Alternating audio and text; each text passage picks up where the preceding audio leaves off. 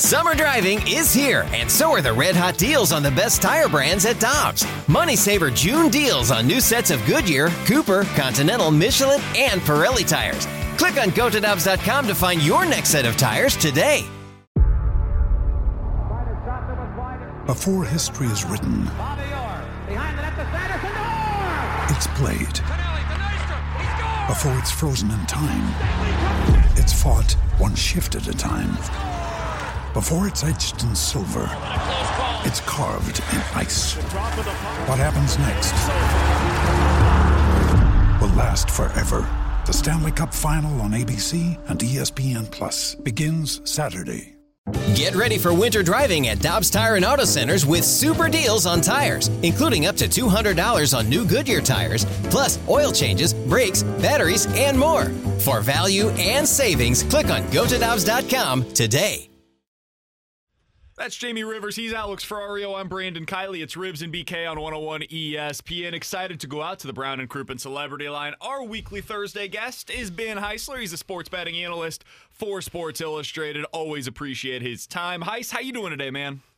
What's up, gentlemen? Happy Thursday. Happy Week 10. I know that I come on here to try and answer questions from you guys and from the people, but I want to run a quick question by you. Okay. I was in line to get a sandwich for lunch, and they had one of those like turkey, cranberry stuffing sandwiches. It sounded amazing, but I'm also thinking that Thanksgiving's coming up in a couple weeks. Is it too early to start the turkey, stuffing, cranberry combo, or should I just save it all up, wait for actual Thanksgiving, and then the sandwich comes by means of leftovers? No, Heis, you see, the way I look at it here is it's a bit of a teaser for yourself, right? Because it's not the full Thanksgiving dinner. So what you're doing is you're warming up your palate for the big day. It'd be like trying to go into the big game without like warming up or training or getting ready for it. That's not a good idea. So I think the sandwich is a nice lead up to, which is the Super Bowl of all holidays. Thanksgiving. What I would prefer to do is just not eat a Thanksgiving sandwich, since Thanksgiving is the most overrated meal that we have. Oh, boy, here we go, Heis. Get out of here. The dead bird carcass is overrated. You see what I deal with on a daily basis? Loser. My gosh. The stuffing is dry and unnecessary. We can move forward. Okay, from no, there. hang on. Heis, don't you think, so his take on this is the turkey is dry, the stuffing is dry, all Why this do stuff. we only eat it one time a year, Nope, Jamie? hang on a second. Hang on, tough guy. So we go, all this stuff, right? What happened? I look at him, I go, well, who's cooking your turkey then? Who's preparing the meal?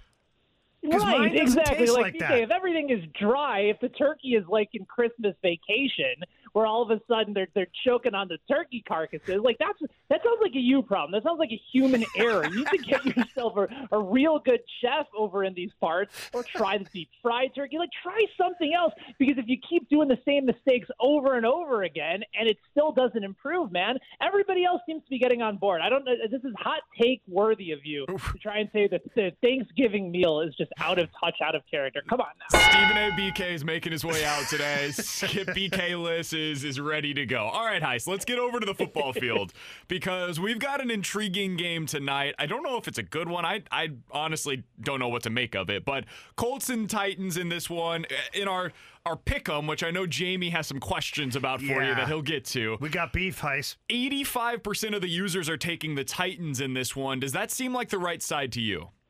It's the right side, but I'm actually I would have thought that it probably would be a little bit more even keel. The Colts still, the first half, if you go back and watch how they were able to contain Lamar Jackson in the first half, I think Baltimore punted on every possession in the first half. And then all of a sudden they let him go a little bit. He was able to scramble, make some plays, and they took over in the second half. I still look at the Colts purely from a team perspective as a quality, talented team that's still being held back at the quarterback spot by Phillip Rivers.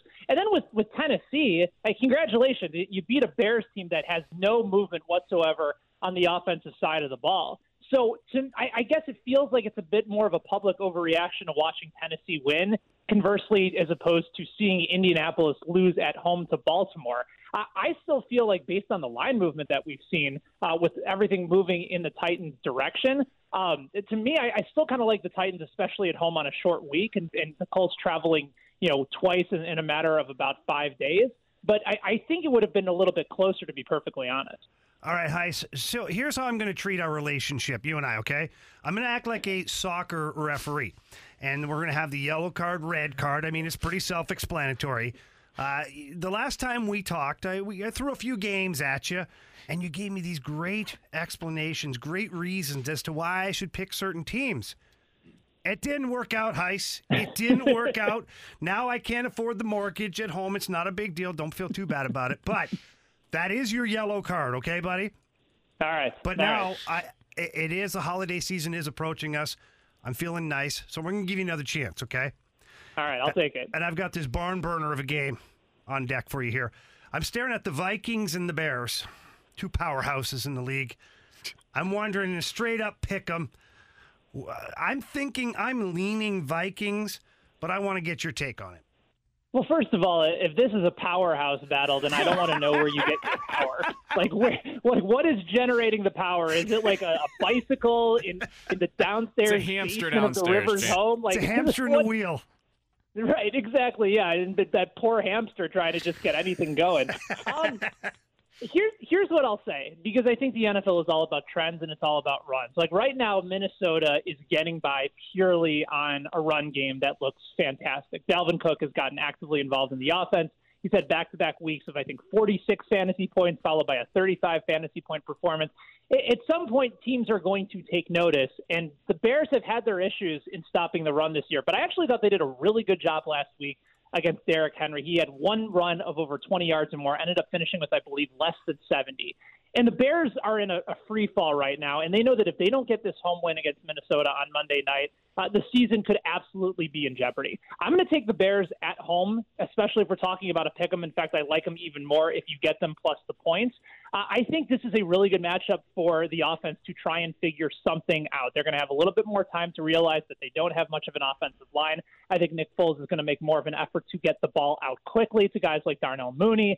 Allen Robinson is still having a terrific year. We'll see whether or not David Montgomery is able to play, but they can use him in the pass game as well. And the Vikings defense is just bad. So I think they surprised the Packers a couple weeks ago. I don't think they surprised a lot of us with their win against the Lions. But the Bears' defense is good enough, I think, to slow down Dalvin Cook. And then after that, it's still Kirk Cousins in primetime. So I will take the Bears in your pick'em on Monday night as your final Monday night hammer game. All right. Thanks, Heis. All right, Heis. I want to go over to the game that everybody's going to be focusing on this week in daily fantasy. So, of course, I'm talking about the Bills at the Cardinals. Jamie, for whatever reason, is not all in on Kyler Murray. We can have that as a different conversation for another day. However, he's going to light up this Bills defense if recent history is any indication, because this Bills defense kind of stinks. What am I doing with this game? Do you trust the Cardinals at this point, or are both of these teams so kind of uncertain, topsy-turvy, that you're leaning the other direction? No, I think this is absolutely in play. It'll be chalky. Like it'll be a very popular game stack. We've already seen the total move up 4 points from 52 to 56. Buffalo showed last week against Seattle that they can go up and down with everybody. And Josh Allen finally got some of that confidence back that he had been missing over the last several weeks. And Kyler Murray, Rivers, I'd be curious to know as to what you're not seeing with him. I think there's some times where you'd like to see a little bit more of an effort, from the fourth quarter to really try and put his foot on the gas. But I thought he looked terrific against Miami. I think it was more about Tua making plays and Arizona's defense not living up to expectations. But I think these are two quarterbacks that are fully in an opportunity to make a statement. I think you're going to see both of these offenses really take off. And, yeah, I think it's a completely stackable option this week. Okay, so my take on Kyler Murray is not that he's bad right now, okay? I think he's great right now. My take on Kyler Murray is that 4 years, 5 years from now, when he can't just play schoolyard football anymore, I think he's going to be in trouble because age will get the best of him, and I don't think he's got the other abilities to carry him at that point. But that's a discussion for 4 or 5 years down the road. You did mention somebody else, though, in your answer to BK was Tua.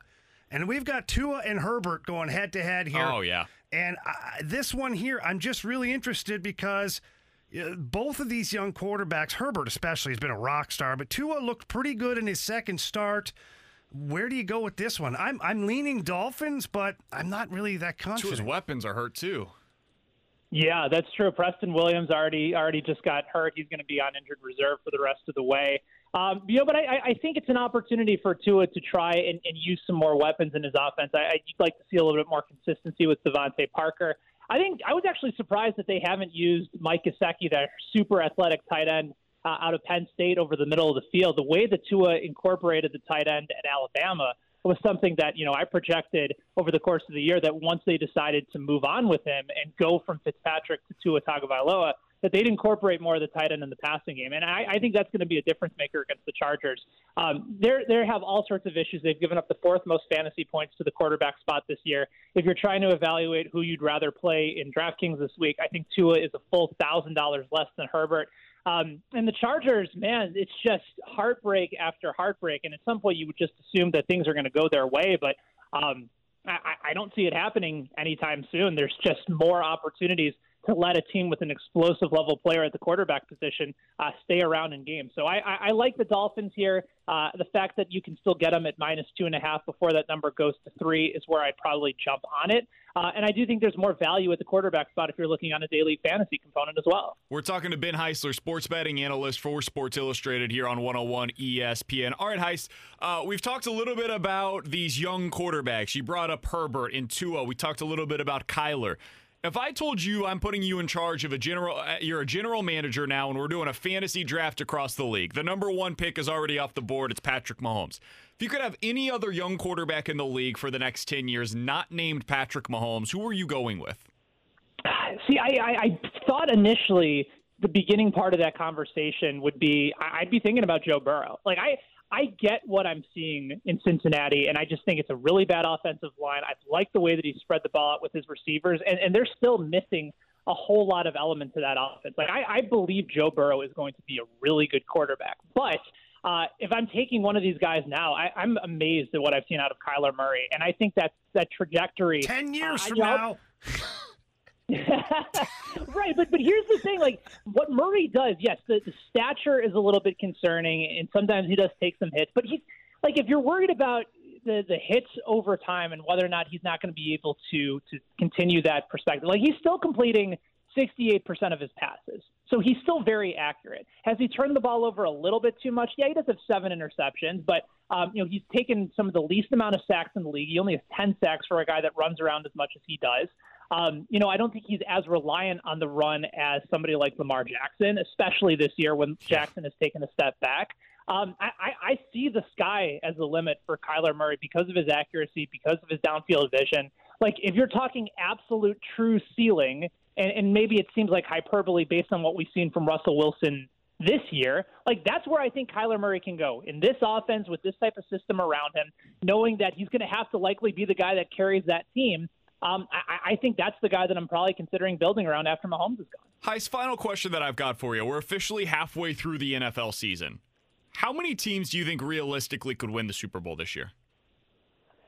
Realistically? Yeah. Just because it's a weird year? So, don't tell me the Detroit Lions. It's not realistic. No, obviously not. No, if I'm looking at the standings, clearly Kansas City is in the mix. Clearly the Saints and the Buccaneers, probably the Packers are in the mix. So that's 4 teams right there. Uh-huh. Is Buffalo a Super Bowl caliber team? I suppose, because I think at some point if their defense figures out what's been going wrong, then yes, I think they're in contention. But I don't trust Tennessee. I certainly don't trust the Indianapolis Colts. I think Pittsburgh's been a bit of a fraud this year, but I still think they can win a Super Bowl. I don't know if Baltimore's ready to get there yet. So I'd say maybe 7 or 8 with the Chiefs by far and away at the top of the list. Like who else do you trust to go out and give Kansas City a full battle? I think the Saints have all sorts of issues, even though they're starting to play a little bit better. I think the Chiefs can carve them up from it when it comes to their defense. Seattle, we know how atrocious their defense is. Russell Wilson can only do so much. And then everybody else, it just feels like they're all trying to play catch-up. Tampa Bay, well, we all thought that they were the best team in the NFC a week ago, and then the Saints trounced them in their home stadium. So I think it's Kansas City. I think they're on an entirely different tier than everybody else. And then maybe you're looking at Pittsburgh the Saints, and maybe the Packers after that. I love it. It just. Oh my God, you just made his day. Okay, stop. I'm talking about the NFC here. The NFC feels wide open to me in a way that I didn't expect it to, because Green Bay I think is really good, but they certainly have their issues, especially attacking the run defensively. The Seahawks pass defense is awful. The Cardinals are still not totally there yet. I thought we were going to see one of the Saints or the Bucs really emerge as that team that was the clear-cut favorite. And I don't think we've seen either of them do that. So it just feels way more open to me than I expected it to. Heis, we always appreciate the time, my friend. We look forward to talking with you again next week. All the best to you and the family. Enjoy that sandwich that I hope you picked up. I will indeed. And Rivers, hopefully those picks come through. I certainly don't want a red card. I would enjoy coming back next week. I would enjoy having you. All right. See you guys. You're the best. It's been Heis.